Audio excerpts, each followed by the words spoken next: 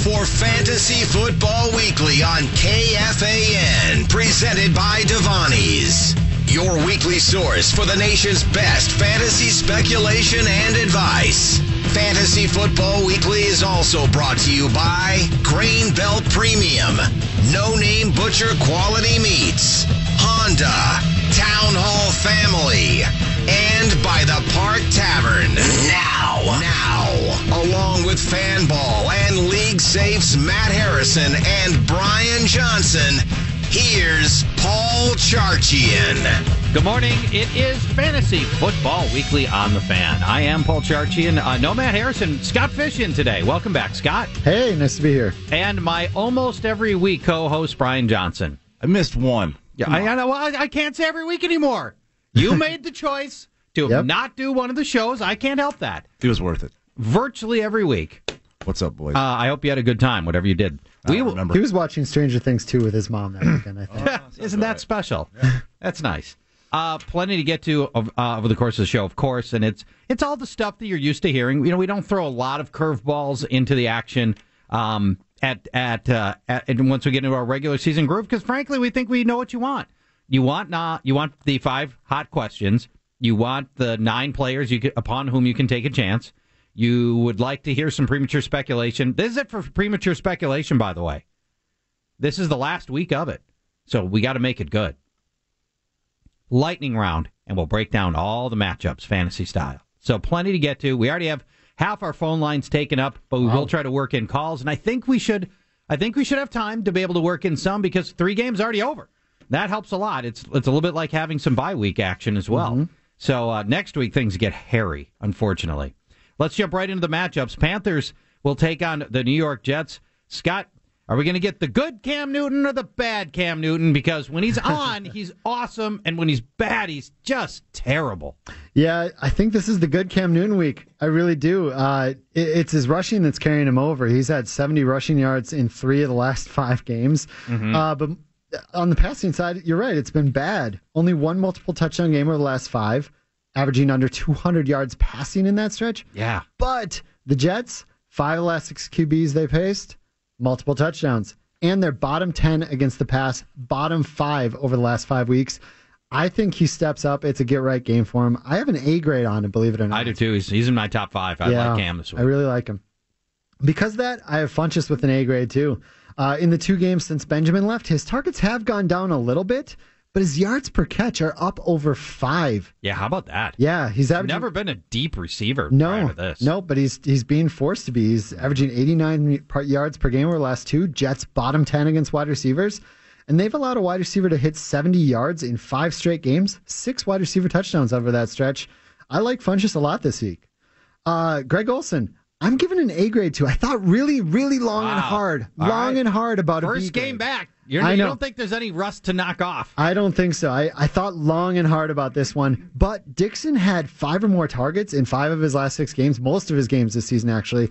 I think that's Olsen's floor. He's Cam's safety blanket. I think he's going to be healthy for this. Jets are bottom 10 against tight ends, allowing 7 targets per game to the position. And over the last 6 games, 65 yards per game to tight ends, including 5 touchdowns. So I think it's a good matchup there. I want to know how Olsen's going to affect Christian McCaffrey. What do you think about that? Yeah, the middle of the field there. Mm-hmm. I do have a C grade on McCaffrey. Yeah. That's probably part of Olsen being a B grade or an A grade there. The Jets are top 3 against the run over the last 5 weeks, and they haven't allowed a single running back over 30 yards receiving. That's in that stretch. That's where McCaffrey makes his hay. He's averaging 6 catches per game. He's ticking upwards, but I still got a C grade on him. I think it's a tough matchup. Benching Stewart for that reason. I know that 110-yard game against Miami really skews his numbers, but he's still barely averaging over 3 yards per carry. And Panthers top 5 on the season, or the Jets are top 5 on the season, top 3 over the last 5 weeks. No thanks. Over to the Jets side of the ball. I'm benching McCown. Panthers are top 5 against quarterbacks now. Yeah, tough matchup. Yeah, he had those 4 multiple touchdown games in a row, but over the last couple games, just 200 yards and a touchdown in each of them, basically. It's benching him. Anderson, though, scored in 4 straight. And wide receiver ones against the Panthers have seen double-digit targets in 4 straight weeks, 5 catches for 73 yards and a touchdown on average. So I think that there's some play here for Anderson as the top target for McCown. I'm actually going to give him a B grade. Okay. I am benching Kearse, though. Hasn't topped 40 yards since week 6, no touchdowns since week 7. ASJ, I'm giving him a C grade, just barely, though. 4 of the last 5 tight ends to see 5 targets against the Panthers either scored or topped 60 yards. And ASJ is averaging 6 targets a game. I mean, he's under 30 in 3 of his last 4, but under 30 yards. But I'm still going to give him a C grade, just barely. I'm benching the running game. If Forte does play, he's questionable. It's going to be a huge split. I don't like that matchup at all against a top 5 Panthers run defense. No, I'm with you. I don't want any part of any of those 3 guys. Bears take on the Eagles, Brian. It was tough to start any of your Bears anyway, and prior to this, at least you felt pretty good about Jordan Howard, but now Jordan Howard goes up against arguably the toughest fantasy matchup possible for running backs. Yeah, Philly ranked 5th against the run by Football Outsiders. Only one running back has topped 90 rushing yards this year against Philly. That was Alf Morris last week, kind of in garbage time scenario, too. And Howard only 15 carries in each of his last 2 games. Hasn't caught a pass in either of those games either. So not liking his prospects a whole lot. Just a C for him this week. One touchdown in his last 6 games for Howard as well. It's been a rough stretch. A couple 100-yard games in there, though. But, Howard doesn't even have a target in Trubisky's last 96 attempts. Yeah. That's nuts. It's unreal. Who might be seeing some targets in this game is Tariq Cohen. I'm going to give him a C in PPR. Pass-catching backs have been very involved against the Eagles in recent weeks. Denver running backs saw 8 targets. San Francisco backs saw 15. Carolina backs saw 16 targets. Jeez. Arizona running backs saw 10+. So the Eagles are a good matchup for pass-catching backs. They've allowed the second most receiving touchdowns to running backs as well. Cohen had been very quiet until last week. He saw 13 touches and scored last week. It was a good sign. But prior to that, he had 1 catch in 5 straight games. But I think this is a game where he's a viable start. Dontrell Inman, the one receiver you might contemplate starting, but I got him on the bench. He did practice in full yesterday with a groin injury, but Philly has only allowed 1 wide receiver touchdown over their last 5 games. Only 1 wide receiver has topped 70 yards during that span, so he's on the bench, as are all the other wide receivers for Chicago. Adam Shaheen, the second-round rookie tight end, I'm tempted to start him in this one, but I got him on the bench too.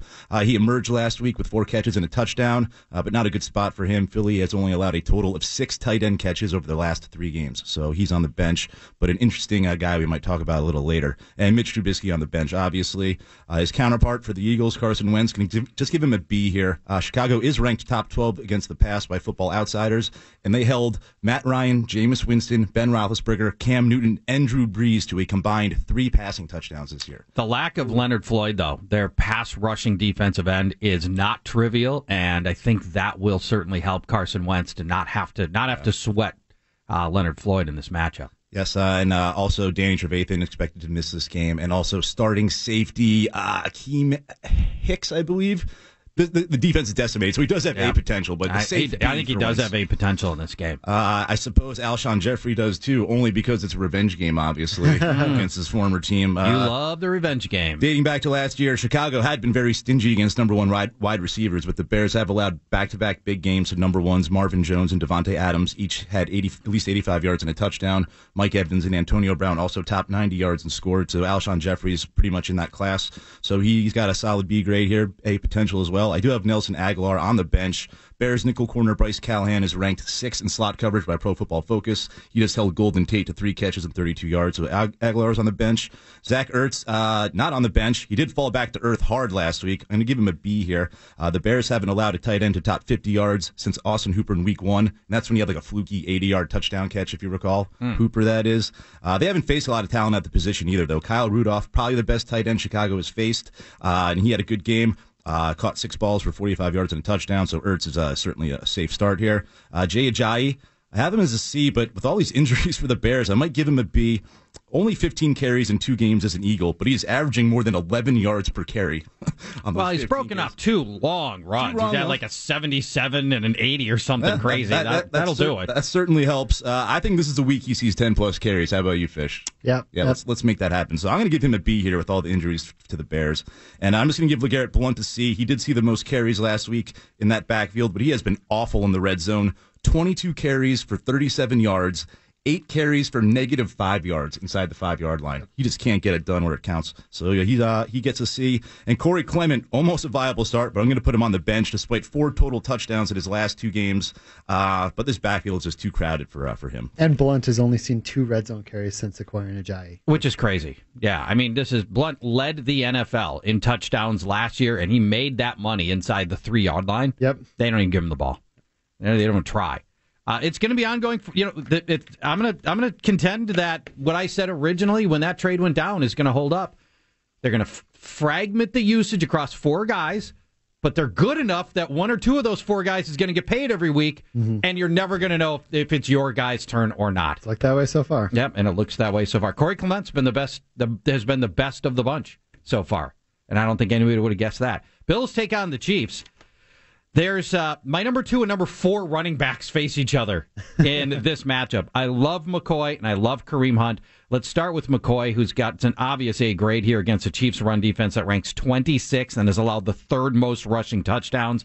And goal line vulture Mike Tolbert is out. You'll notice last week with Mike Tolbert out, who got paid at the goal line? LeSean McCoy. And PPR players note that the Chiefs have allowed the fewest receptions to running backs, so McCoy will knock him down a few pegs here for those in PPR leagues.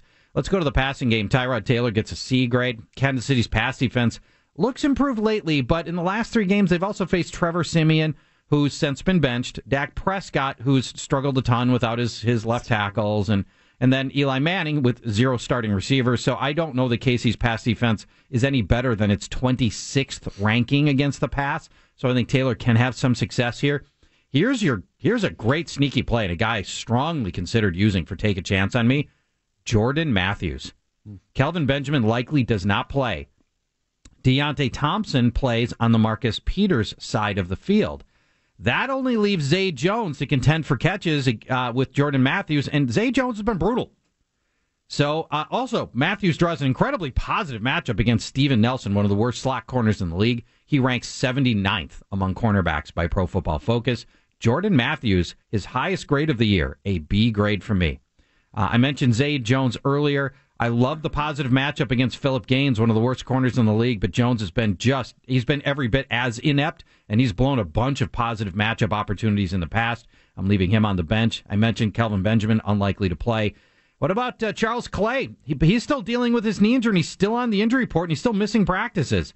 And it's a tough matchup. Since giving up 107 yards to Jared Goff in Week 4, the Chiefs have only allowed 25 yards per game to opposing tight ends. So I've got Charles Clay on the bench. Let's flip to the Chiefs side. I already told you I love Kareem Hunt here. Hasn't scored in 7 straight games, but the Bills have been decimated against the run since they traded away Marcel Darius, averaging 206 rushing yards per game in those 3 starts without Marcel Darius. Hunt has double-digit touches in every game this year, and the 5 backs that have seen double-digit touches against Buffalo since the Darius trade have all averaged a touchdown per game. Hunt is an A grade. So is Travis Kelce, an obvious A start. I'm not even going to expand on him because he's one of the 2 best tight end matchups of this week. Tyreek Hill gets a B grade. Opposing number 1 receivers against Buffalo have topped 80 yards in 5 of the last 6 games. That includes Michael Thomas 2 weeks ago, Keenan Allen the week before that, or the week after that, in the most previous game for the Chiefs. Tyreek Hill's only topped 80 yards twice this year, but he runs 1/3 of his plays from the slot. That puts him up against Leonard Johnson, who just got lit up by Keenan Allen for 160 yards and 2 touchdowns. For what it's worth, Hill has not scored a touchdown in his last 7 home games, but I don't think that really means a lot. I think he can score at home just fine. I like him here as a B grade. Lastly, for Kansas City, I'll mention Alex Smith.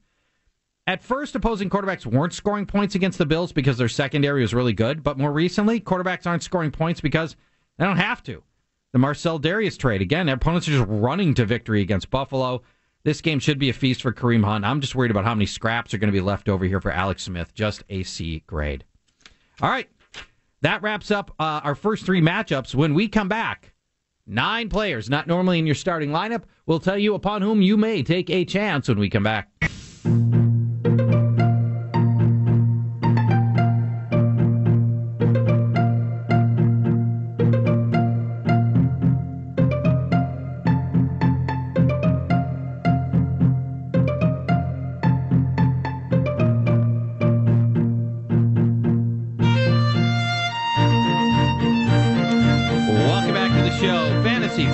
Weekly on the Fan. Take a chance on me. 9 players upon whom you may wish to take a chance. Many of them available on the waiver wire. In fact, boy, this week, most of them available on the waiver wire. We went deep this week. I'm pretty proud of it. Let's start at the quarterback position. Scott.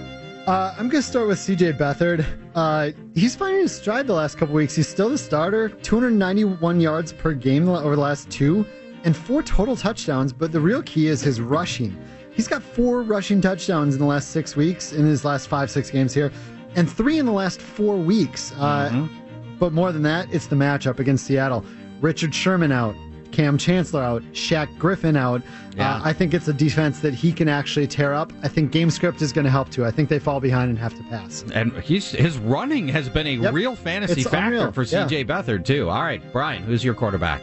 I got a runner too, Paxton Lynch, making his season debut at Oakland. Oakland is ranked dead last against the pass by Football Outsiders and have allowed 300-plus yards and 3 passing touchdowns in 3 of their last 4 games. They've also faced 2 mobile quarterbacks this year in Marcus Mariota and Tyrod Taylor. Both of them scored a rushing touchdown.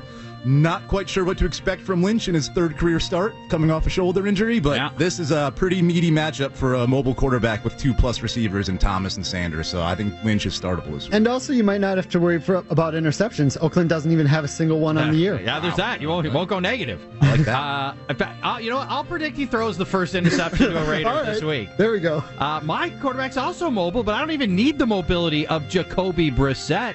Heading into the bye, the running, he's been doing less running and more throwing, and that's the approach that's going to work against the Titans, who have allowed 21 touchdown passes, second most in the league. Tennessee's run defense is top 5. It's awesome. So they're not even going to try to run. They're going to throw with Brissett early and often against a leaky secondary. Brissett enters this game with multiple passing touchdowns in 3 straight games. Like it. I like him a lot. Let's go to the running back position. Scott. You know, I thought really hard about Charkandrick West against Buffalo. Great matchup. That he's a good take-home, too. But I went with J.D. McKissick. I know Brian took him last week, but this is an even better matchup this week. It is a better matchup. Yeah, San Francisco is terrible against running backs, worse against pass-catching running backs. Dead last in receiving yards to running backs, second worst in receptions, second worst in receiving touchdowns. And once again, game script, maybe Seattle gets ahead and they have to run a little more. Coming off career highs in yards and carries. I think McKissick's a good play here. All right.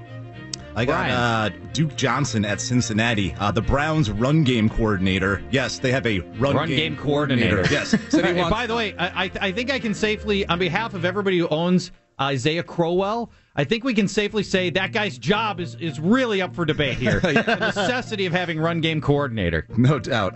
But he wants Johnson on the field as much as possible in this game, he says. It makes sense. The Bengals have allowed the 3rd most catches to running backs, and Duke is averaging 5 per game, so this is a safe PPR play. These teams met in Week 4, and Duke had 9 catches on 10 targets, also rushed for a touchdown. And speaking of rushing, he's averaged more than 5 yards per carry for 3 straight games, so he's effective when given carries. Hopefully he gets a few more in this one. All right. My running back is Devontae Booker. Guys, I think this might be the time when everything changes for Booker. New offensive coordinator Bill Musgrave just took over the job this week, said this about Booker this week. Book is playing some good football and deserves more touches. They call him Book. That's how close of a relationship Devontae Booker and Bill Musgrave have. They're on a nickname basis. A costly 4th quarter fumble by C.J. Anderson could also help Book's case here. Depending on if Musgrave wants to punish him or not and go Belichick on the deal, we could see more touches for Booker. Booker's the best pass-catching back on the team as well, and Oakland's allowed a back to catch a touchdown pass in each of the last 2 weeks. They've given up 7 catches per game to runners over the last 5 outings, and they've given up huge games through the air to Melvin Gordon and Chris Thompson recently. So Devontae Booker, I think this might be the game where he turns into the clear number 1 back.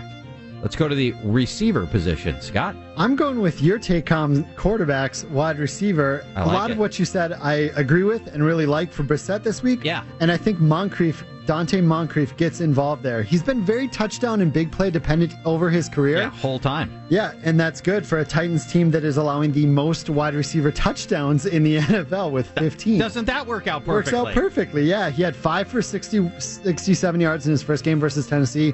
He's got a 50-yard catch and a 60-yard catch recently from Brissett. I think he could be get a big play here. All right, Dante Moncrief. All right, Martavis Bryant is back on the map at home against the Packers. Juju Smith-Schuster has been ruled out with a hamstring injury. And for those wondering, Bryant has played in the last 2 games. He has 5 catches on 9 targets, so he is still on the team. I had to make sure of that. But the Packers have allowed 5 touchdowns to wide receivers in their past 4 games. 3 of those scores went to number 2 wide receivers, and speed has really killed Green Bay this year at the receiver position. Comparable receivers like Mike Wallace, Marvin Jones, Ted Ginn Jr. all have had big games, so Martavis Bryant could certainly pop off here. Yeah, I think he's in it's speed receivers kill the Packers. This was my whole bit on Mike Wallace is my take a chance on me last week. And what did he end up doing? Touchdown Mike Wallace. Mm-hmm. Here comes Martavis Bryant. It's a great opportunity. Marquise Goodwin is my take a chance on me receiver. He's your big play threat for the 49ers, averaging 18 yards per catch in 6 games this season. He gets a Seattle defense that's normally excellent, but listen to the losses. No Richard Sherman, no Cam Chancellor, no Shaq Griffin. 3 out of 4 starters gone out of that secondary. 1 lapse against Goodwin's track star speed can result in a long touchdown like the 83-yarder he scored last week. Marquise Goodwin. Fantastic play this week. Marquise to the castle. Keys to the castle. I like it. Doesn't have to worry about baby being born in the middle of the game or anything like that. That's all over with, too, now. So we'll take that as well. All right, let's go. You're looking at me like I said something wrong. His baby died. Oh, is that it? Yeah. His baby died. Sorry about that. Yeah, I got it wrong. Yeah, that's not good. Sorry about that, Goodwin family. Congrats, let's go. Everson Griffin, though. Yeah, and congrats, Everson Griffin. And congrats to the league for the $50,000 they're going to make on that uniform violation. Let's go to the Bucks taking on the Falcons in this matchup. Man, I don't know that there's anybody left who can start Doug Martin at this point because it's in every situation, good or bad, on paper, he has underperformed every step of the way this year. Yeah, terrible. He's a bench for me this week for the Bucks. 2 yards per carry over his last 3 games. Atlanta's top 10 fewest rushing yards allowed to running backs. Only 1 rushing touchdown allowed since week 3. He's on the bench firmly. Yeah. In the passing game, Ryan Fitzpatrick. Atlanta's allowing the 7th fewest yards and the 6th fewest touchdowns to quarterbacks.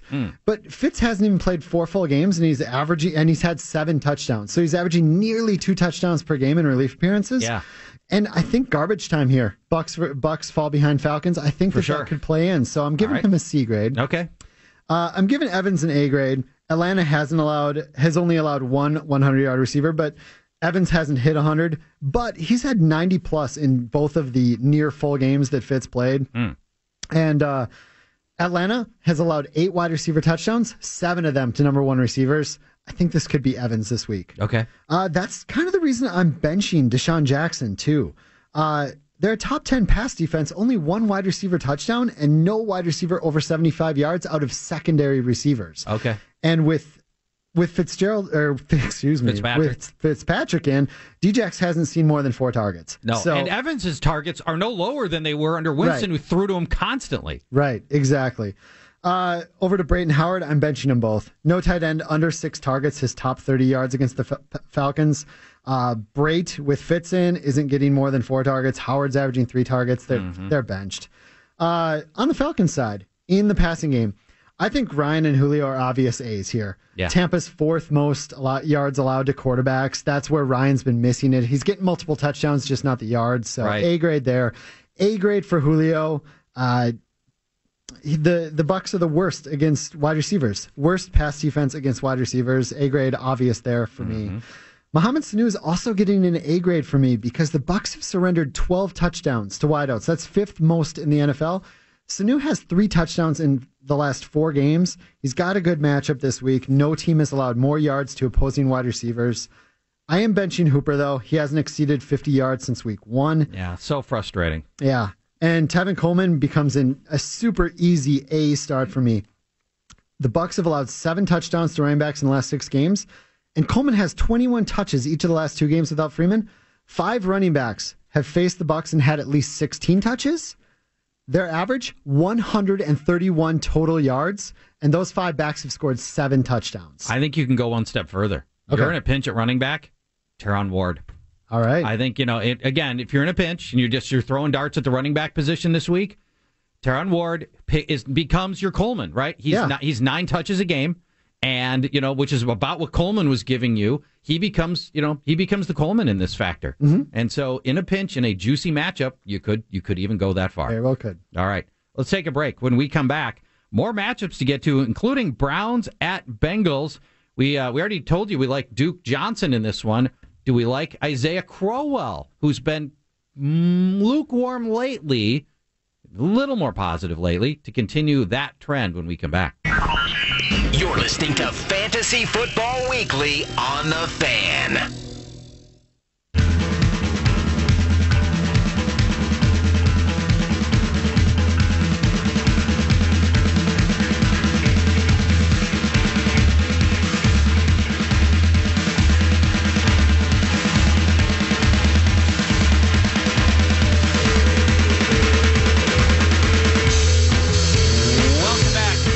Football Weekly on The Fan. Paul Charchian, Brian Johnson, and Scott Fish with you. Guys, we touched on Browns Bengals going into the break. Duke Johnson, you already gave us as your take a chance on me running back. What about Isaiah Crowell? Couple of good games in the last month. You think it continues here against the Bengals? Nope, not taking a chance on Isaiah this week. Only had 7 carries for 20 yards when these teams met in week 4. Pass catching backs are the ones you want to target against the Bengals. And as you said, that's why Duke was my take a chance on me running back. And that's about it for the Browns. Everyone else on the bench in the passing game. No shock there. Including Corey Coleman, who's asserting himself as the number one. He is, but he certainly should be rostered in almost every league right now. Yeah, I think he should be too. Not a good spot for him. Tough matchup here. Yeah. Although isn't, I think... There are a couple injuries. I'm pretty sure that Pac-Man's out for this game, and there might be a couple others. But by and large, it's still Kaiser. Pac-Man's playing. Darqueze Dennard might not play. Sean Williams is out. He's a starting safety. But I'm still not going with Coleman. I'm with you. Deshaun Kaiser is still playing, so that's why I'm not playing. Yeah. That's right. Going over to Cincinnati, I'll give A.J. Green a soft A here. He did have 5 catches for 63 yards and a touchdown in the first meeting this season. He has now scored in 3 straight games against Cleveland, but he will likely be shadowed by Jason McCourty, who has only allowed 21 catches in his coverage all season, so it's a tough matchup for Green, but there's no way you're putting him on the bench. Brandon LaFell, I'll give him a C, even though he was pretty much invisible in the first meeting. Cleveland is ranked 4th against number 2 wide receivers, so it appears to be a tough matchup on paper, but the path of least resistance is through the air against Cleveland, so I think LaFell is a Hail Mary start. Tyler Kroft, the complete opposite, though. I'm going to give him an A. I love him. Yeah. Cleveland continues to be a prime matchup for tight ends, and Kroft caught 6 passes for 68 yards and 2 touchdowns in the first meeting, so giddy up, Tyler Kroft owners. Andy Dalton, because of Kroft, I think he's a startable here with a B. He went bonkers in this first meeting, 4 touchdown passes, now has thrown at least 2 touchdowns in 5 straight games against Cleveland. Dalton also has at least 2 touchdown passes in 4 of his last 5 games. Jacksonville was the one game he fell short of that mark, and understandably so. Joe Mixon, lastly, going to give him a C here. I've harped on this the last couple of weeks, how good Cleveland's run defense is. Yeah, it's really good. Still ranked number 1 by Football Outsiders against the run. And Mixon runs behind the worst O-line in football, in my opinion. Agreed. And further evidence by at the RB Scout on Twitter, Mixon is dead last in yards per carry before the first potential tackle point at 0.71 yards. Man, no other running back. He can't even get to the line of scrimmage before he's got a contact point. No other running back is under 1 yard in that category. Mixon's going to be fascinating next year because people are going to look at his base stats from this season, and it's going to be depressing. Mm-hmm. He's going to average under 4 yards a carry. He's only going to chalk up like 5 touchdowns on the season. Right now he's never topped 70 yards in a game, and they're going to be down on him. The Bengals will address their offensive line in the offseason because they have to, and he's going to be the Vikings. Like the Vikings did. Yeah. He's going to be a fascinating guy for fantasy owners to figure out next season. Yeah, and he's among the leaders in yards per carry after the first potential tackle point. He's getting it done on his own, but the O-line giving him no help whatsoever. Right. You're done with that matchup? Before I interject, I just want to double-check. Dolphins take on the Patriots. On the Dolphins side, Jay Cutler has been ruled out. It's another Matt Moore start. Anybody who thinks that's a positive, I think you're nuts. He's looked between Matt Moore and what we've seen this year, at times dreadful, at times average. That's it. Last week, I thought he was just average, which by his standards was pretty good. But the Patriots secondary's improved dramatically. They've held 4 straight quarterbacks to exactly 1 touchdown, and 3 of those 4 are a lot better than Matt Moore, and I think 1 touchdown is his upside here. if anybody's going to get it, it might actually be Jarvis Landry. I mean, for years, the dude couldn't catch a touchdown to save his soul. And now, touchdown machine. He goes up against New England slot corner Eric Rowe, who could miss another game with his groin injury. So that would be a plus for Jarvis Landry as well. And now with all the receptions he's getting and the touchdowns that he's getting, Landry's borderline matchup proof at this point. And his history against the Patriots, pretty awesome. At least 6 catches and at least 71 yards in each of his 5 last games against the Patriots. So you can bank on 6 and 71 for Landry if Matt Moore can get him there. I got a C grade in Devontae Parker. Landry's stealing the targets. Kenny Stills is stealing the touchdowns and the big plays, and that leaves Parker kind of in a no-man's zone. Fortunately, Parker has been great against New England of late. The last 3 meetings, he's averaged 6 catches, 86 yards, and almost a touchdown per game. Patriots have allowed multiple wide receivers to score and or top 60 yards in 5 straight games, so there's an angle here for a decent game from him. I'm not chasing Kenny Stills from last week. I don't think there's enough to go around. I will say this about Stills, though. In the 6 games that Matt Moore has thrown double-digit attempts, Stills has a touchdown in 5 of them. Ooh, I didn't know that. I like that. You want to put a C grade on Stills? It's tough. It's tough. Yes or no? I guess. I got him on the bench, but that's he's more of a take a chance on me dart throw, but yes, I'd give him a C grade. All right, C grade. We'll move him up to C grade just for you. Moore loves him. Let's go to the New England side. Brady, Gronk, and Cooks are all obvious A's. They rank as quarterback 1 this week, tight end 1, and wide receiver 3 in my personal rankings, which you can get at fanball.com. Brady, Gronk, and Cooks, done. Let's talk about Dion Lewis. Not only did Lewis lead the team in rushing yards and attempts last week, but he was also tied for the most receptions among the running backs. He finished with the most receiving yards and a touchdown. New England got rushing touchdowns from LeGarrette Blount in both of these matchups with Miami last season, and Lewis is getting the red zone carries and the stripe carries now. Mike Gillislee's been a healthy scratch for 2 weeks, so I love Dion Lewis, and he's got an A grade for me here. Now, the hard guy to figure out in this backfield is Rex Burkhead. So Burkhead, I don't know, like second quarter of last week's game, had a fumble, which fortunately the Patriots recovered. But you know what happens when you fumble in a Bill Belichick offense. First flight to Siberia. He had 4 carries the rest of the way, and 3 of those 4 were in such deep garbage time that Brian Hoyer was at quarterback. So it's up to you to try to figure out, and we don't know, is Rex Burkhead still in the doghouse or not? If he's not been benched outright, Burkhead should remain involved in the passing offense.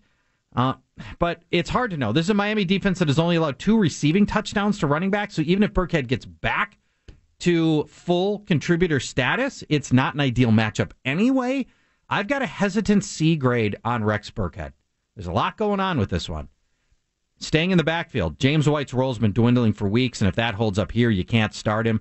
If you think that Belichick is going to mete out more punishment yet for Rex Burkhead's fumble, then White could see more work here, but I don't know that that's going to be the case. So White is on the bench for me. If you want to risk that, that's up to you. Only 2 other guys to talk about. Danny Amendola should get more work with Chris Hogan sidelined, although Amendola is still legitimately questionable for this game too. He has a tough matchup with Bryce McCain, cornerback, though Miami's secondary has had all sorts of problems. McCain has been the one bright spot here, and I don't love that matchup part of it. I do still have a starting C grade on Danny Amendola, and Martellus Bennett is not going to play in this game. Let's see if we can work in one more, and then let's go to the phones. Next up, Seahawks take on the 49ers. Scott, you already told us that J.D. McKissick is your take-a-chance-on-me runner. He's a pass-catching specialist. Now, with Mike Davis out, it's another opportunity for Thomas Rawls to prove that he can do something, and the opportunity couldn't be better. It's the 49ers. What do you think? That's true, but I'm putting my eggs in the McKissick basket. Lacey, yuck. You said Davis out. Rawls, healthy scratch last week. Trying too hard, apparently. 2.6 yards per carry this year. No thanks. I'm passing. To the passing game, though. Russell Wilson, pretty obvious A here. I mean, San Francisco has allowed multiple touchdowns or 300 yards to 9 of 10 quarterbacks and multiple scores to 5 straight. Obvious start. But here's insult to injury. Niners have given up the 2nd most rushing yards to quarterbacks. Wilson, 2nd in rushing yards and attempts. So he's going to get it done there, too. A grade for Baldwin. Scored or gone over 95 yards in 4 of his last 5. The 49ers are bottom 10 against wide receivers and allowed a wide receiver touchdown in 4 straight. I like Baldwin here. Now, if Jimmy Graham's questionable for this one, and he's hogging all of the end zone targets. Yep. And so the hope here for those of us with Doug Baldwin, and I got him in a bunch of leagues, is that Jimmy Graham either doesn't play or has a reduced role in this game so that we can throw to somebody else in the end zone. Right. I still think Baldwin can get his. He had 6 catches last time he faced San Francisco, so I think he's going to get his either way. Let's hope so.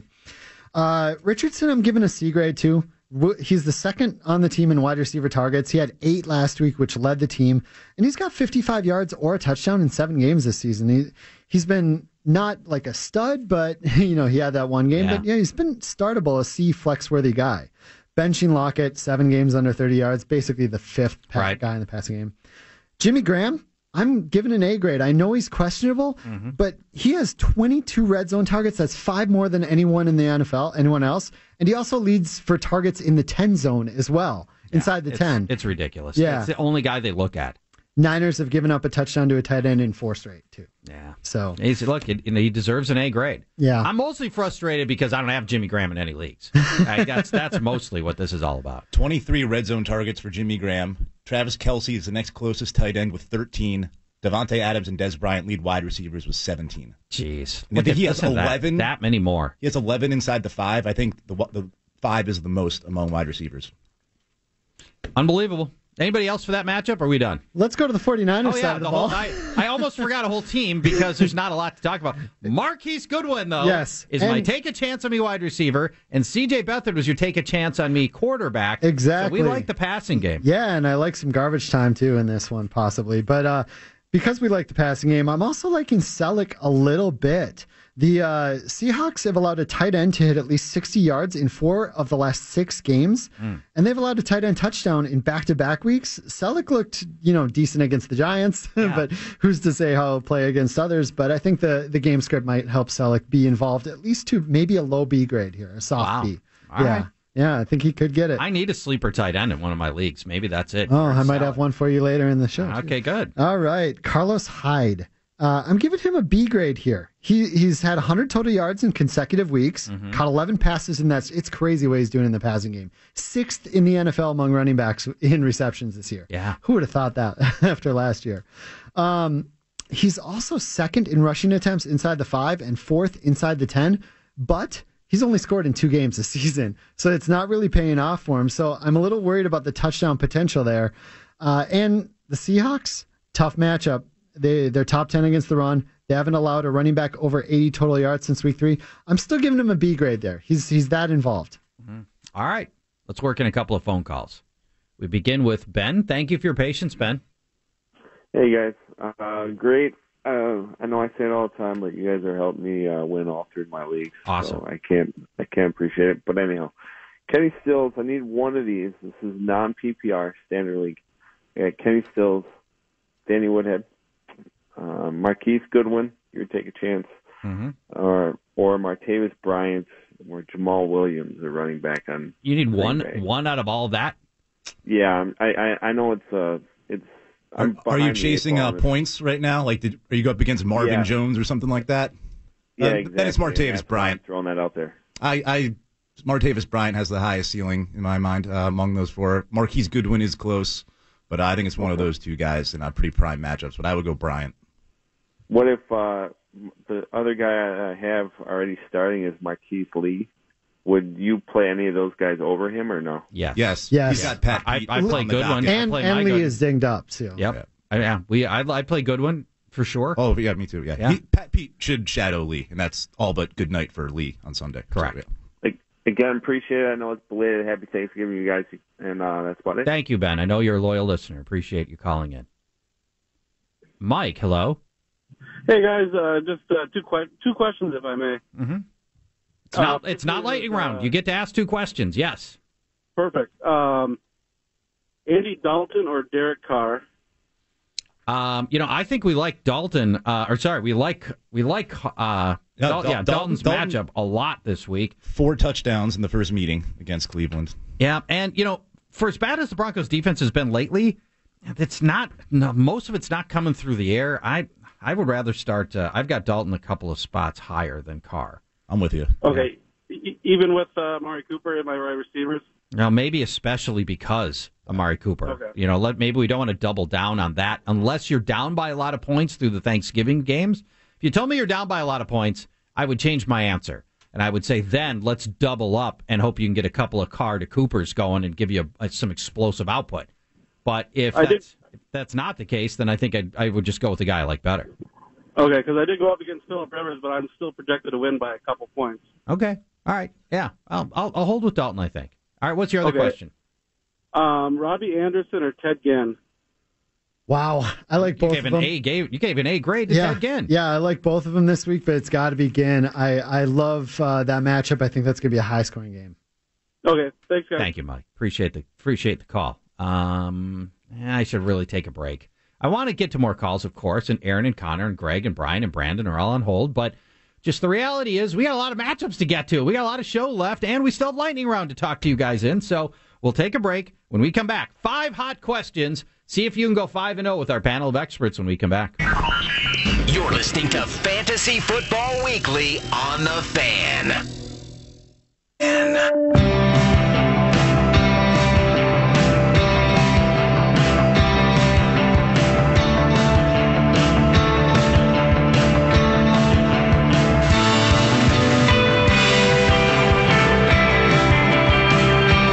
back. Fantasy Football Weekly on The Fan. Paul Charchi and Brian Johnson and Scott Fish with you today. Many thanks to our decade-long sponsor, Grain Belt Premium, the official beer of fantasy football.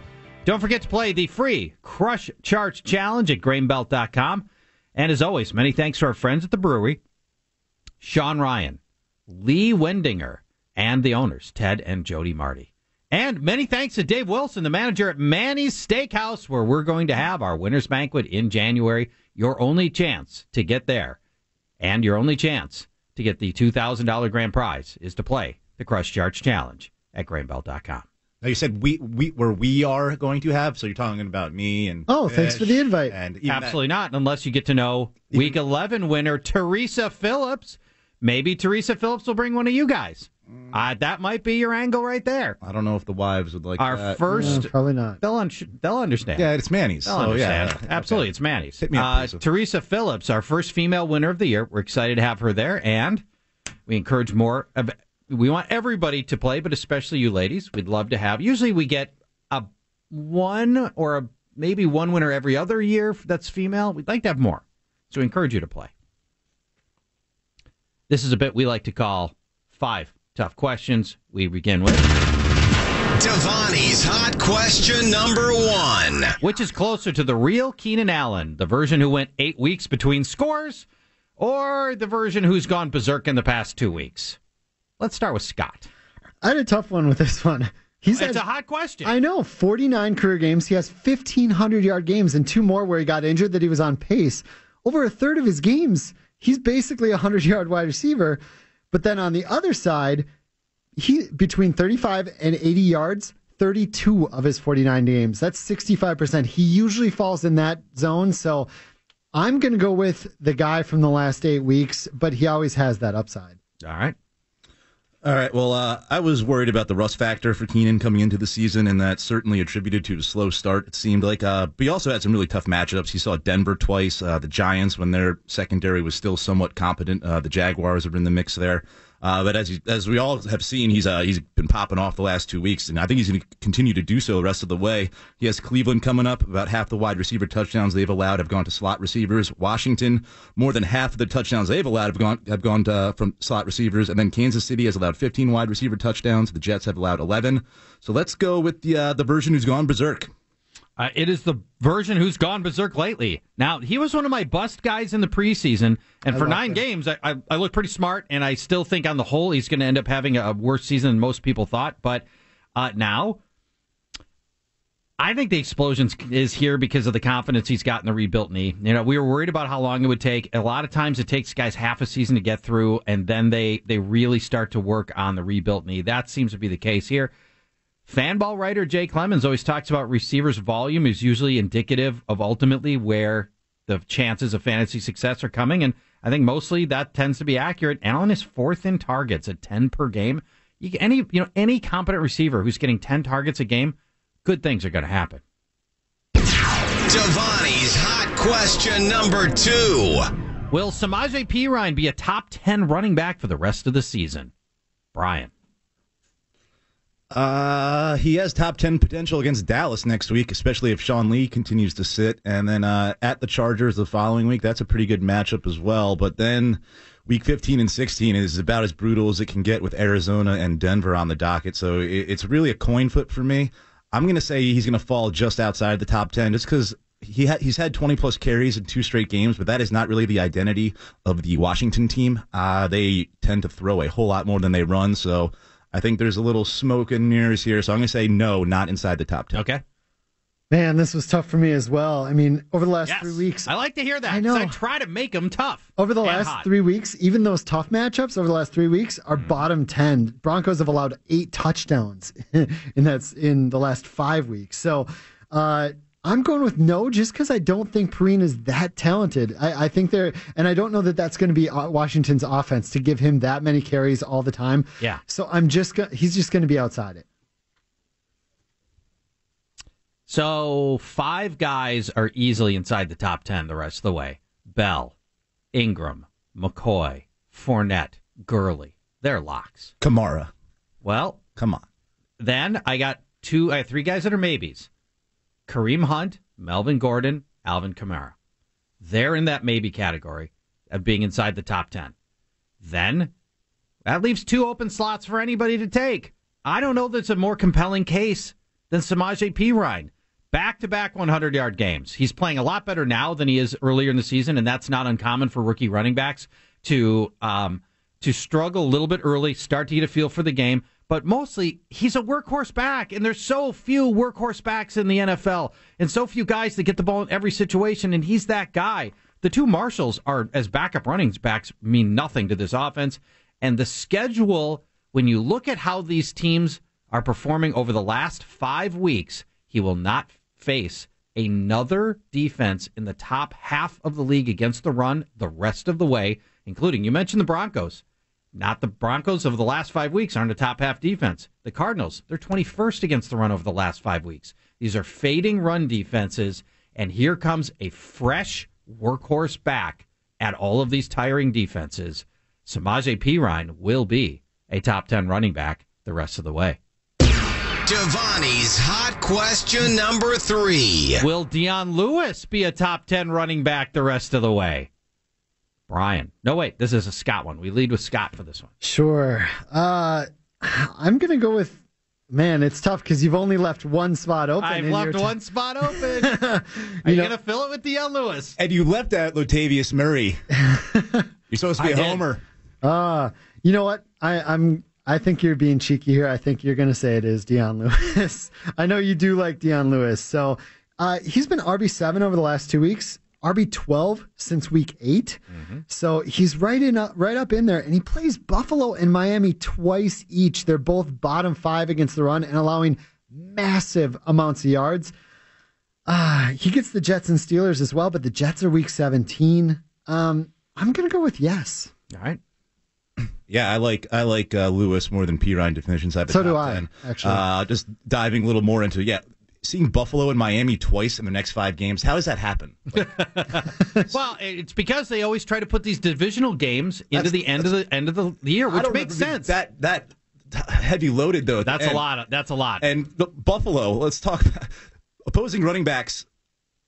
Over their last 5 games are averaging 189 combo yards and more than 2 touchdowns per game against the Bills. Miami is much better than that, which is still really bad, though. They're allowing 155 combo yards and 1 touchdown per game in that span. So that's 4 of those games right there. So, yeah, inside the top 10, sure. Correct answer is yes, inside the top 10. You guys took all my talking points. Nice. Devani's hot question number 4. In how many future Fantasy Football Weekly shows will Dak Prescott get an A or a B grade as opposed to a C or a bench grade? So how many future shows will we be giving him an A or a B grade? Brian.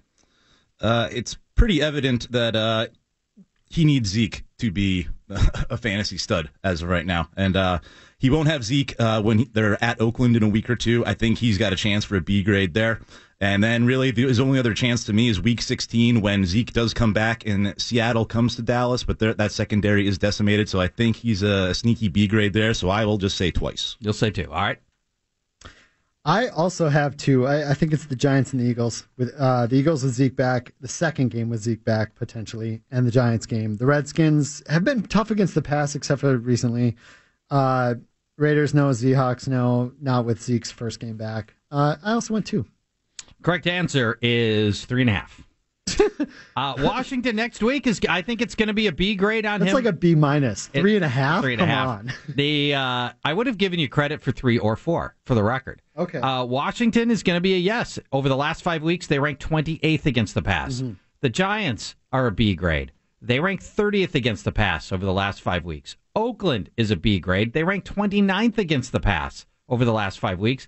Then comes Seattle, and here's your half. If Seattle's secondary is still missing Cam Chancellor, Richard Sherman, Shaq Griffin, yeah, game on.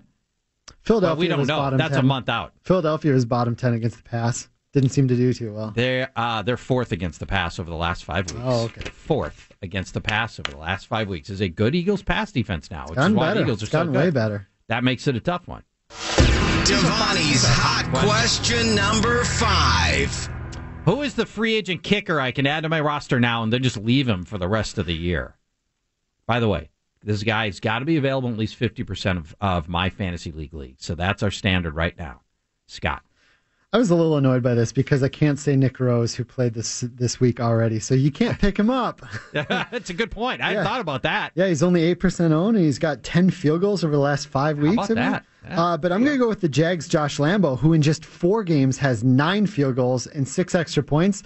I see a lot of drives stalling. I see them being confident in their defense to take field goals instead of trying to force the issue. Yeah. I'm going with Lambo. Okay. I got Kaimi Fairbairn.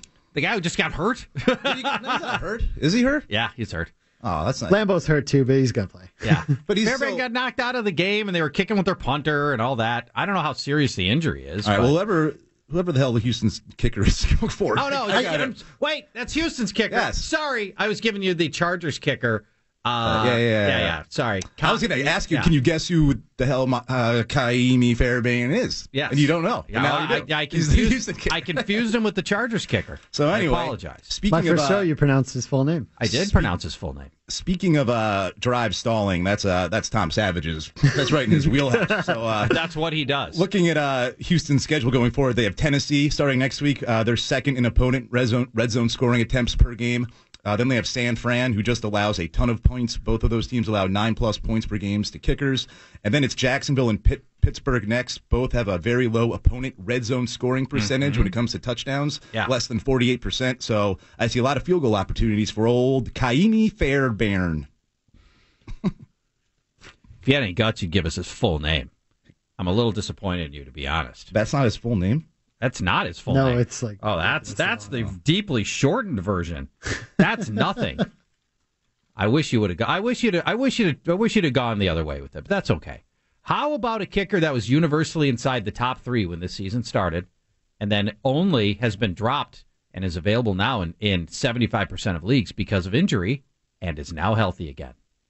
That would be Dan Bailey, one of the most consistent kickers in the entire league since he got into the league.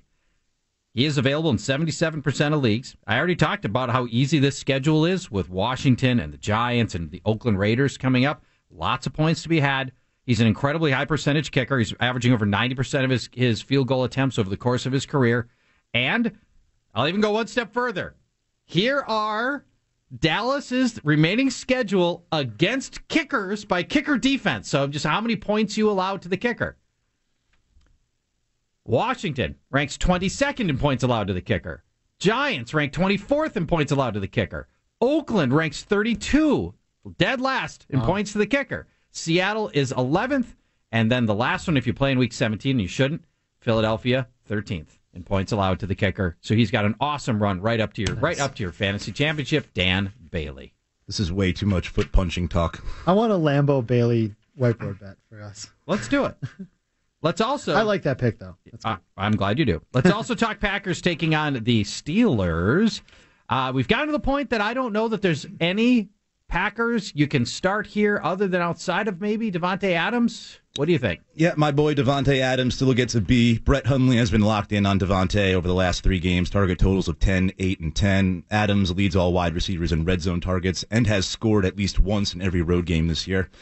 Pittsburgh had only allowed 2 wide receiver touchdowns in their first 5 games, but they have surrendered 5 scores to the position over their last 5. And 3 wide receivers have also topped 100 yards against the Steelers in their last 5 games. So you like Adams certainly more than you like Jordy Nelson, who I have on the bench. In 4 full games with Hundley at quarterback, Jordy has totaled 92 receiving yards and 0 touchdowns. Man, it's been bad. He also has 0 red zone targets during that span. You figured that they want to get Jordy back into the mix because they just want to produce a threat there that defenses have to account for, but I don't think Brett Hundley can do it. I just don't think it's within his ability set right now. Yeah, listen to all of y'all. I would almost sabotage drop Jordy Nelson at this point. He could almost do the actually, same. I think we had that as an actual question here a couple of weeks ago. Possibly. Randall Cobb, I have him on the bench too. He has been a little more productive post A-Raj, but not by much. But he's at least top 50 yards in the game. But Pittsburgh nickel corner Mike Hilton has not allowed a touchdown in slot coverage and owns a 58 quarterback rating against in said coverage. So Cobb is on the bench, as is Brett Hundley, obviously. Then over to the running backs, Ty Montgomery needed to practice today in order to play, but I'm just reading that he's been downgraded to doubtful, so it looks like it's Jamal Williams again. Yeah. Tough matchup, though. Since week 3, only 2 running backs have scored against Pittsburgh. That was Jordan Howard and Leo Fournette. Williams is just a C. It's basically a volume play here. And, over to Pittsburgh. I got some... Everybody. Start them all. Check this expert analysis out. Ben Roethlisberger. He's at home against the Packers. A. Antonio Brown. He's Antonio Brown against the Packers. A. Martavis Bryant might take a chance to be wide receiver. Almost an A-grade take on them. It is almost an A-grade for him. I do have Jesse James and Vance McDonald on the bench. They basically continue to cannibalize each other. Not viable here. And then Le'Veon Bell, going to give him an A, despite being held under 4 yards per carry in 5 of his last 6 games. But as always, just getting a ton of volume on the ground and in the air. So he's an A here. Yeah, for sure. It's start all your Steelers, no doubt. Titans take on the Colts. It's this one you'll have to be a lot more selective about. So let's roll up our sleeves and begin with Marcus Mariota. He's played a lot of tough pass defenses over the last month. He faced the second best, third best, and 8th toughest pass defense. Here comes the Colts, ranking 31st against the pass. So this is going to feel comparatively easy. Mariota threw for 300 yards in the first meeting with the Colts, and his career average against the Colts, 300 yards. Plus, he's running more. 56 rushing yards in the last 2 games. So Marcus Mariota is a solid B grade here. Don't believe Rashard Matthews is going to play, and they've activated Harry Douglas to the 53-man roster, so it looks like Rashard Matthews is not going to go, and that's part of the reason why I like, in the breakout performance of his young career so far, Corey Davis, all the way up to a B grade. His highest ranking in Fantasy Football Weekly history. He'll draw Colts cornerback Pierre Desir. You made that name up. It sounds like it. He ranks as cornerback 101 by Pro Football Focus, and he's the Titans' target leader since he returned to the lineup in week number 9. Corey Davis is, and if you include his week 1 performance, Corey Davis averaging 8 targets per game, and now you take Rashard Matthews out, that frees up 7 targets a game, and now it's game on for Corey Davis, who I like a lot in this matchup. So that corner is going to have to change his name to Deceased. Deceased. Or maybe Pierre Deceased. I like that. I like it. Eric Decker gets a C grade. Again, with Matthews out, that certainly helps. He had his best game as a Titan the last time these teams met. 9 targets, 7 receptions, 88 yards last time they met. So we'll give him a C grade for Eric Decker. And staying with the passing game, Delanie Walker, just a C grade here. Only 2 tight ends have topped 50 yards against the Colts. None of them have topped 50 yards since week 5. And Walker, as you probably know, hasn't scored all year long. And he only had 17 yards against the Colts when they met last time. So just a C grade for Delanie Walker. Let's go to the running game, which is always a bloodbath when it comes to this team. I've got a B grade on DeMarco Murray. I'm showing some confidence here. Colts have allowed opposing backfields to average 124 yards over the last 5 games, and lead backs have reached triple digits in 4 out of the last 5. Your lead back is DeMarco Murray. Murray went for 87 total yards and scored a rushing touchdown against the Colts in Week 6. So I'm taking Murray here to get fed in this one. Derrick Henry also gets a C grade because he put up 131 yards last time these teams met, and he also scored. But he is the clear backup in the backfield. There's about a 5 carry differential between the two, and that's enough to put a separation between a B grade and a C grade for Murray and Derrick Henry. Let's flip over to the Colts side. Jacoby Brissett was my take a chance on me quarterback. Dante Moncrief was Scott's take a chance on me wide receiver. What about T.Y. Hilton? A grade for T.Y. Hilton in this one. Deep speed receivers have killed the Titans all year. All of these guys have posted big games. Paul Richardson, speed guy. Will Fuller, speed guy. Mike Wallace, speed guy. A.J. Green, speed guy. Antonio Brown's a speed guy. Tennessee's secondary has already allowed 15 touchdowns to wideouts. That is the most in the NFL. T.Y. Hilton, A grade. Last guy I'll mention from the passing game is Jack Doyle. Doyle has logged a 100% snap share in 4 of the past 5 games, so he'll get plenty of action and plenty of volume against Tennessee's secondary. In Week 6 against the Titans, Doyle caught 7 passes and scored a touchdown. He also had a 9-catch game against the Titans last season as well, so I like Jack Doyle a lot. He gets a B grade. And then the whole running game is deeply on the bench. Frank Gore and Marlon Mack.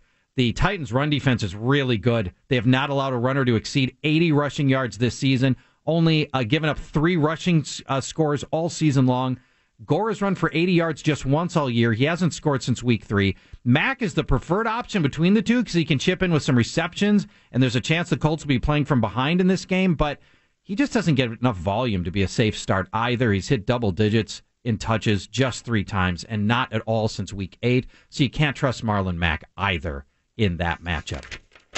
We'll take a break. When we come back, another round of matchups for you, including Saints versus the Rams. Find out how safe is Sammy Watkins with Robert Woods out.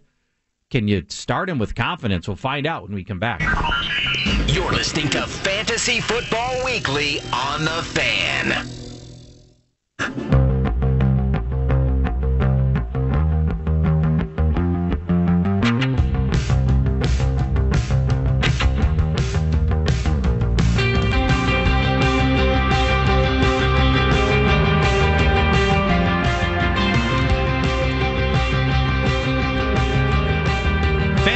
Football Weekly on The Fan. Paul Chargian, Brian Johnson, Scott Fish with you.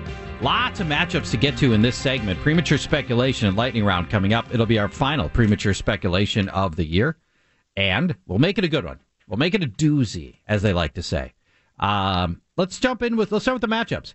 Saints take on the Rams. It seems like I've got the Saints running backs, both of them inside my top 5. I don't think we even need to expound a lot on the running back opportunity here for the Saints, and what should be a great game for both Ingram and Kamara. Yeah, no, they both have A grades for me. Rams are, allowed the 5th most rushing yards, 3rd most rushing touchdowns. Definite A grades from them. So, onto the passing game. Breeze has seen a little downtick in his numbers recently, but he's still getting it to a good degree. 295 yards or multiple touchdowns in 9 of 10 games. And this is the week's highest Vegas over-under at 54.5. I actually think it's going to be a shootout. So I'm still giving Breeze an A grade. He's still showing up. Even in that 6-touchdown rushing game, he got a rushing touchdown. He's finding ways to get numbers. Yeah. Michael Thomas, 8 targets in at least 8 targets in 9 games. Over 75 yards in 7 games, and at least 6 catches in 5 straight. I'm still giving him an A grade here, and he might be matched up against rookie undrafted free agent Dominic Hatfield, who is 4 or 5 inches shorter and 40 pounds less than. So that's a good matchup for him there. A grade. I'm also weirdly giving Ted Ginn an A grade here. It feels weird, but like I said, I think it's going to be a shootout. And over the last 6 games, he's averaging 70 yards per game, and that's actually brought down because one of those games was a disappearing act against Buffalo for 3 yards. The Rams have allowed 70 yards or a touchdown to 5 different wide receivers over the last 3 games, so multiple wide receivers are getting involved. And Ginn is probably going to be up against Tremaine Johnson, who's good coming into the year, highly rated coming into the year, but he's in the in the bottom 10 or the top 10, I guess, in most yards allowed to wide receivers according to Steph PFF. Diggs nuked him a couple of weeks ago. Yeah, he's getting torched. So A grade for Ginn there. On the other side, I already think it's going to be a shootout. So I like Goff in this game. 4 decent quarterbacks that have played the Saints. Brady, Bradford, Stafford, and Cousins all had at least 300 yards and 3 touchdowns. The Saints were held in check a bunch of crappy quarterbacks. I think Goff is more like the former. So I think he's going to have a good game here. His 4 best games came against bottom 9 pass defenses. The Saints are better than that, but like I said, I think he's going to have a good game here. Marshawn Lattimore and Ken Crawley are both out. Those are their top 2 cornerbacks. They're already missing Alex Okafor. I have an A grade on Goff here. Cooper Kupp, his main guy, I also have an A grade on. 4 different slot receivers have topped 70 yards, and 3 of them scored on the Saints. He only has 3 touchdowns, but he's 4th in the league in red zone looks. I think there's going to be some positive regression there. I'm giving him an A grade. Sammy Watkins, you mentioned this before the break. Yeah. It's hard to trust him. 40 yards per game, a couple catches a game. 2 receptions per game on average. But boy, are the stars aligning for him to have a monster game here. Yep, Woods is out. And Greg Cosell was mentioning just this week that even with Woods in there, Watkins was getting open a lot. He just wasn't getting the targets. He should finally start to see those targets now. Yes. I'm giving him a B grade. And with Lattimore and Crawley out, I don't even know who they're covering him with. Exactly. There's no one to cover these guys. I think Watkins, I'd be tempted to go A grade, but I'm with you. B grade sounds right. Yeah, just a little bit of concern, a little bit of doubt that hangs from watching him all season, or watching his numbers all season anyway. Todd Gurley, also an A grade. He's pretty much matchup proof, but for this matchup specifically, all 4 running backs that had at least 20 touches against the Saints had over 120 total yards. Todd Gurley averaging 22.5 touches per game. Wow. That's it. All right. Nicely done. That was a meaty matchup right there. Yeah.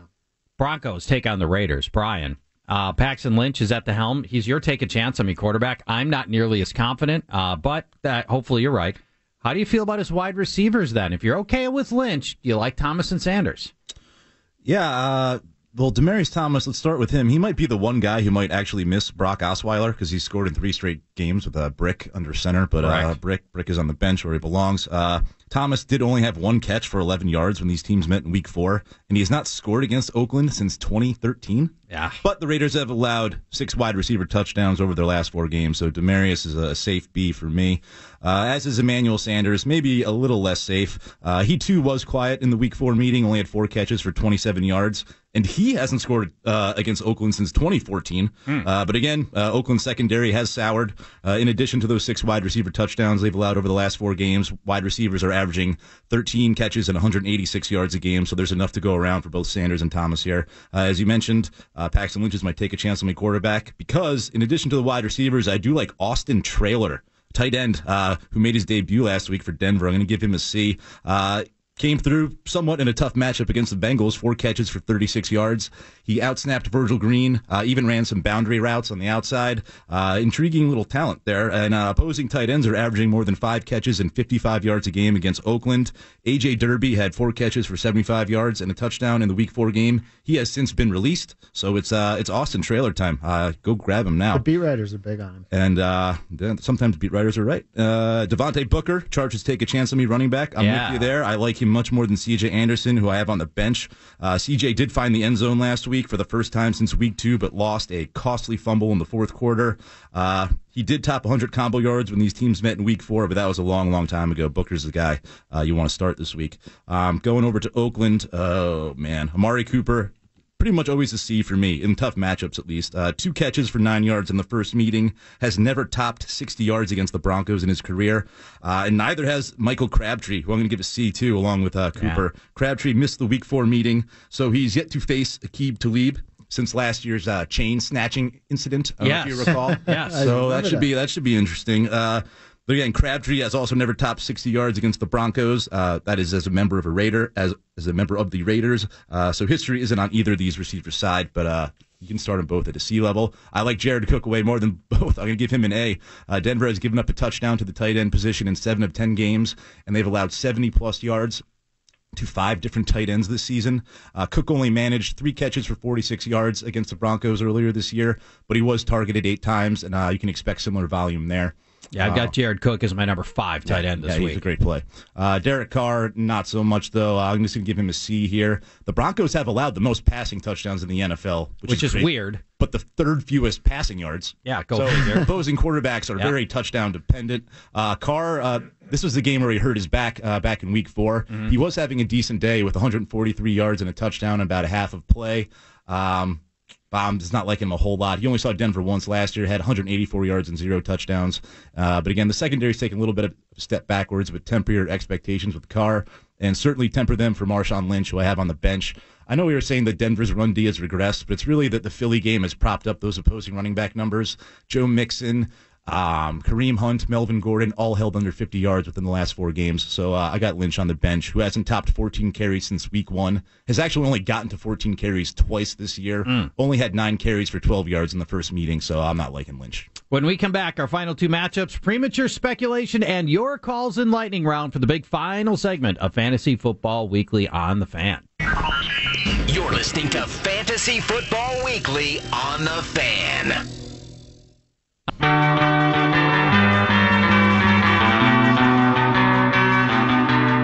Final segment of Fantasy Football Weekly on The Fan. Well, Charchi and Scott Fish and Brian Johnson with you. The final premature speculation that we will do all year. These are guys you can pick up now that your opponents will be trying to pick up off the waiver wire next week, but they'll already be on your team. Scott. I'm going to go with the guy that Brian just gave a C grade to in Austin Traylor. Like I plays said, what position for what team? Exactly. Most of our listeners are asking right now. Exactly. It's a deeper. It's kind of like when I said my first week here, Tyler Kroft. 5 of his 9 matchups going forward were great. He's paid off a lot of weeks. This is going to be Austin. Been good. Yeah, this is going to be Austin Traylor. His next 5 games going through week 16. Traylor's next 5 games include 4 teams in the bottom 10 against tight ends and 3 teams in the bottom 5. The one team that isn't has allowed 5 touchdowns to tight ends over the last 7 weeks. Wow. So they're bad too. Like Brian said, he's a good matchup even this week against the Raiders. All right. Speaking of good matchups for tight ends, I got Ben Watson, who's got starting next week a good matchup in 3 of his next 4 games. And Ben Watson, by the way, at least 5 catches in 3 of his last 5, so he has been somewhat involved. But starting next week, he has Detroit, then at Pittsburgh, at Cleveland, then Indy. Outside of Pitt, that's 3+ matchups for tight ends. Detroit has given up the 4th most yards to tight ends. Cleveland is just Cleveland. That's a honey hole matchup for tight ends. And then Indy is ranked 26th in defending tight ends by Football Outsiders. So Ben Watson for you tight end streamers out there. It's all tight ends. I've got another one. Bears rookie tight end Adam Shaheen. Shaheen was a 2nd rounder, and he's now your starting tight end for the Bears because of Zach Miller's brutal injury. And in the 2 games without Miller, he's posted respectable numbers, 39 yards and 41 yards with a touchdown last week. And the schedule's very favorable, including next week against the 49ers, when he will arguably be my take a chance on me receiver, Adam Shaheen. Then, also later, he gets Detroit. He gets Cleveland's a super plus matchup for Adam Shaheen. Young quarterbacks like Mitch Trubisky love to dump off to their tight ends. Shaheen's going to be he's really last man standing. So, spot starter for the rest of this year and a regular starter next year for those of you in Dynasty and Empire leagues. Adam Shaheen might be a guy you're glad you have in subsequent seasons. All right, let's get to our final 2 sets of matchups. Texans take on the Ravens. Now, the Ravens just shut out the Packers. They've shut out 3 teams this year. This could be the 4th. I don't like the way this shapes up at all for Houston. I got a couple of wobbly starting grades, and that is it. DeAndre Hopkins gets a B grade. Targets won't be a problem for him. They never are, but he's got the Ravens, and they've allowed just 5 touchdowns to wide receivers all year. Hopkins lines up on the left side of the field for the majority of his routes, and that means he draws Jimmy Smith, who's Pro Football Focus's number 6th ranked cornerback. I don't like the matchup. It's a B grade out of volume and respect to DeAndre Hopkins, but if it were anybody else, we'd be talking about a C or a bench. I've got a barely C grade on Lamar Miller. Since the return of defensive lineman Brandon Williams, the Ravens have been the NFL's best rush defense. Listen to the last 3 games in rushing yards allowed for the Ravens. 45 total rushing yards, then 45 total rushing yards, then 56 total rushing yards. Jeez. That's it. The only positive here for Lamar Miller, and no touchdowns in any of those games, The only positive for Miller is that Foreman is out of the lineup, and he's done for the year. So Miller's going to get more touches. But I don't know that matters. I mean, Jamal Williams last week got 18 touches, and he was good for 3 yards per carry with it, and that's it. So Foreman was the shortest-lived peacock of all time. That was a short-lived peacock. So, yeah, that's it. Lamar Miller, barely a C grade. Everybody else is on the bench, including Will Fuller, who may be able to return from injury, but he's going to draw a tough matchup with Brandon Carr. And most importantly, Tom Savage has shown very little ability to feed anybody other than Hopkins. So I can't recommend starting him here. And then Tom Savage is on the bench, obviously. Let's go to the Baltimore side, where it's a bunch of players who I really like. Highest grades of the year for a bunch of guys. Joe Flacco, solid B start. He's showing signs of improvement with at least 1 score in each of the last four games. The yardage totals still aren't good for Flacco, but completions are up. And then I love the matchup. Over the last 5 weeks, Houston ranks dead last in passing yardage allowed by 50 yards per game over the next closest defense. That bad. And they've allowed the second most passing touchdowns over the last 5 weeks. Flacco, solid B starter here. Things we never say. That means I like his receivers, Jeremy Maclin, and I like Mike Wallace as well. Maclin operates out of the slot. That means he's going to get Kareem Jackson, who ranks 107th at the position by Pro Football Focus. Maclin is seeing 7 targets per game over the last month. That should be enough to get him involved. Mike Wallace was my take a chance on me player last week, in which he scored a touchdown. He's going to do it again this week. Ooh. Wallace has scored in 2 straight, has a touchdown or 100 yards in 4 of his 9 games. Speed is killing this Houston defense. Paul Richardson, recent touchdown. T.Y. Hilton, recent touchdown. Sammy Watkins, recent touchdown. All speed guys that have been able to beat Houston. He will as well. Then there's Ben Watson. You want to talk? You like Ben Watson, right? Not so much. I said next week. Yeah, all right, next week. I don't love him this week either. Houston's has been bad against tight ends. Ricky Seals-Jones got 2 touchdowns last week, but in a pinch, I could see Watson here. But I've got a bench grade on him. Let's go to the running backs. Alex Collins gets a C grade. This is a tough matchup. Houston's basically great against the run and terrible through the air, and you're going up against a team that's allowed the 4th fewest rushing yards and just 1 touchdown on the ground all year. So Alex Collins, I think you're looking at 60, 70 yards maybe, and no touchdown. That's it. Danny Woodhead. The Ravens say they're taking Woodhead off his pitch count. That's great news. Flacco has peppered his running backs with passes all year long, and I like that part of this. I like the volume. But Houston's allowed the 3rd fewest running back receptions and the 4th fewest receiving yards to running backs. So I don't know that the volume translates into a ton of productivity for one of my favorite players, Danny Woodhead. Just a C grade, but he was. I had him on the bench for a while and had talked myself into a C grade. That's it. Final matchup before we get to lightning round. Jaguars taking on the Cardinals. Fortunately, this shouldn't take too long. This is not a diverse Jaguars offense. No, only a couple starting grades on both these teams, honestly. I'm benching the entire Jags passing game. Bortles hasn't had more than 1 touchdown in a game in over 2 months at this point, which is just terrible. But it's because they're a run team and they're all defense. They don't bother to pass. No, they've attempted the fewest passes in the NFL, the Jags have. Right. That game was in London, so it doesn't count. The multi-touchdown game. Yes, exactly. So even though the Cards are bottom 10 against the pass, I don't think it matters here. I'm benching that Marquise Lee, the only one worth starting, is against Patrick Peterson and dinged up, benching the whole passing game. Fournette, I'm giving an A grade to, though. 5 running backs with 20 touches against the Cardinals have averaged 110 yards, and of those 5 running backs, 3 of them scored. Fournette does get the volume to make a play here. I think he's still going to get it's a softer A, but it's an A grade still. Yeah. On the Cardinals side, I'm benching Gabbert because he's playing the Jaguars. I don't think there's much else to say about that. Revenge game, man. Come on. Yeah, there is that. There is that. There is that for sure. No Jalen Ramsey. I don't think it matters. Nope, it doesn't matter. It doesn't matter. Fitzgerald wouldn't have seen A.J. Bouye or Ramsey anyway. He's in the slot. Yep, Coleman. Over the last 3 games, 11 targets per game. 3 wide receivers have hit double-digit targets against the Jags. 2 of them had over 80 yards. The third, 55 and a touchdown. I think there's actually a reasonable chance Fitzgerald has an okay game here. Okay. I'm giving him a B grade. Mm-hmm. Otherwise, John Brown against Bouye, no. Gresham and Seals-Jones, I'm benching. I'm not chasing Seals-Jones points. The Jags have allowed one tight end over 50 yards since week 2, one tight end touchdown since week 3. I'm just going to throw this out there, though. If Gabbert and Seals-Jones becomes an actual thing, those third stringers, they play the Broncos week 15 and the Giants week 16, the two worst teams against tight ends. So keep an eye on that, but probably not. Benching Peterson, he's been absolutely terrible against anything but the best of matchups. Tip of the hat to the undefeated Eden Prairie Eagles, my alma mater, 13-0, and the Class 6A championship last night. Congratulations to Mike Grant on his 11th state title. Remarkable for a team that, when I went there, could not beat Glencoe. Couldn't. Glencoe owned us. So did Hutchinson. So did Shakopee. So did everybody. So was you leaving the Catalyst? Or? I think that might have been. I think that was what they really needed. It's lightning round. You know how this works. One question and one question only, and then we move on to our next caller, and we begin with Brandon, who's been on hold basically all show. Thank you for your patience. I appreciate it. Thanks. Standard League, Dion Lewis or Joe Mixon? All right.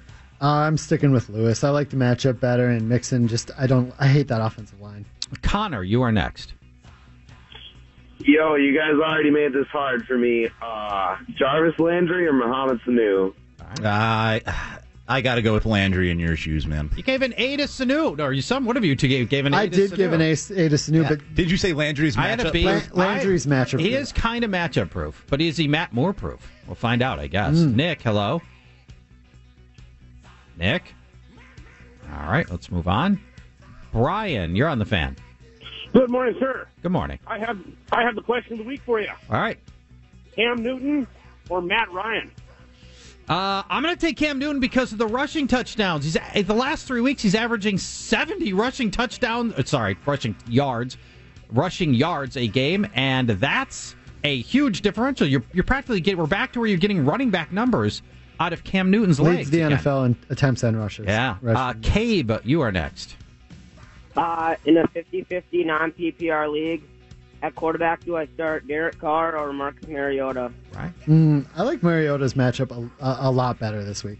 Mark, you're next. The Colts. Hello, I've got to figure out whether to do Paul Richardson in San Francisco or Devontae Adams in Pittsburgh. Oof, that's tough. I still got to go with Devontae just for like the red zone volume. And garbage time. And garbage time, yeah. He's getting a lot of targets too. Yep. Jeff, you're next. Good morning. Good morning. I need a lot of points. I'm behind right now. Cam Newton or Ben Roethlisberger?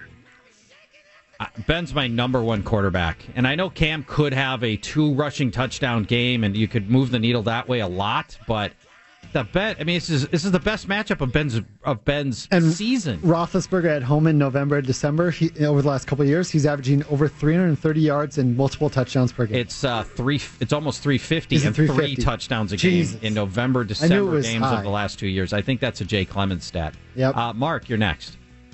Devontae Adams or Michael Crabtree? All right. I think it was Fitch's turn, but I'm going Adams too. It would be Adams. Yeah. Okay. Let's see. Josh, you're next. Yeah, I was going to Alex Collins or Rex Burkhead. Yuck. PPR or non-PPR? Non-PPR, standard score. Well, then I'm going to take Collins and hopefully he's a safe bet for more touches too. Yeah. Austin, you're next. Corey Davis or DeAndre Hopkins? All right. Whoa. They both got B grades, so I did both of those. That's weird because I love Davis this week. Do you have any other options? No. I'm probably sticking with Hopkins. It's not a great matchup, but he's going to get peppered with targets. Yeah, and neither was against Patrick Peterson last week. Yeah, exactly. It didn't matter. You manned up. Joe Sixpack, you are next.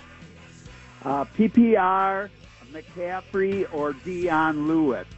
Oh, I think this is an easy Dion Lewis. I do too. We're nervous about McCaffrey. It's only easy because of Olsen's return might hamper. Jets are top 5 against the run. Yeah, they've been good anyway over the last 5 weeks. Aaron, I think I hung up on you by accident earlier, so I apologize, Aaron. No, don't worry about it. What have you got? I've got the super Ajayi half PPR. I heard Ajayi. Half PPR. What was the other part? Ajayi top Super Davis. Super Cup and Corey Davis. You can't do 3, Aaron. Do you want me to answer? Yes. I'd go Corey Davis on that. Only because I know Aaron was on hold from the beginning of the show. That's the only reason I'm letting him. Only reason I'm letting him break the rules. Our final caller will be Craig. Hello. Hello, final caller. Frank Gore or one of your Take a Chance on Me guys? Oh, any of the Take a Chance on Me guys. I've got a solid bench on Frank Gore this week. Yes. Especially mine, Devontae Booker. I like mine. I really do like yours. Full PPR, I like Duke Johnson just a little more, though. Do you? Yeah. All right. That's fine. Whiteboard bet? Whiteboard bet that. Let's do a whiteboard bet on all If you three miss of any us. part of the show, check out the podcast at KFAN.com. We encourage you to check out Fanball and learn about the Fanball number and the difference it makes to play daily fantasy sports there. We encourage you to do that as well. Podcast is going up when, Tony? The minute you're done talking. The minute we're done. Something always seems like there's always a hiccup somewhere in the process, but it won't be because Tony didn't post it. Coming up next is... Go for football pregame. Go for football pregame. Stay tuned for that. Bye-bye.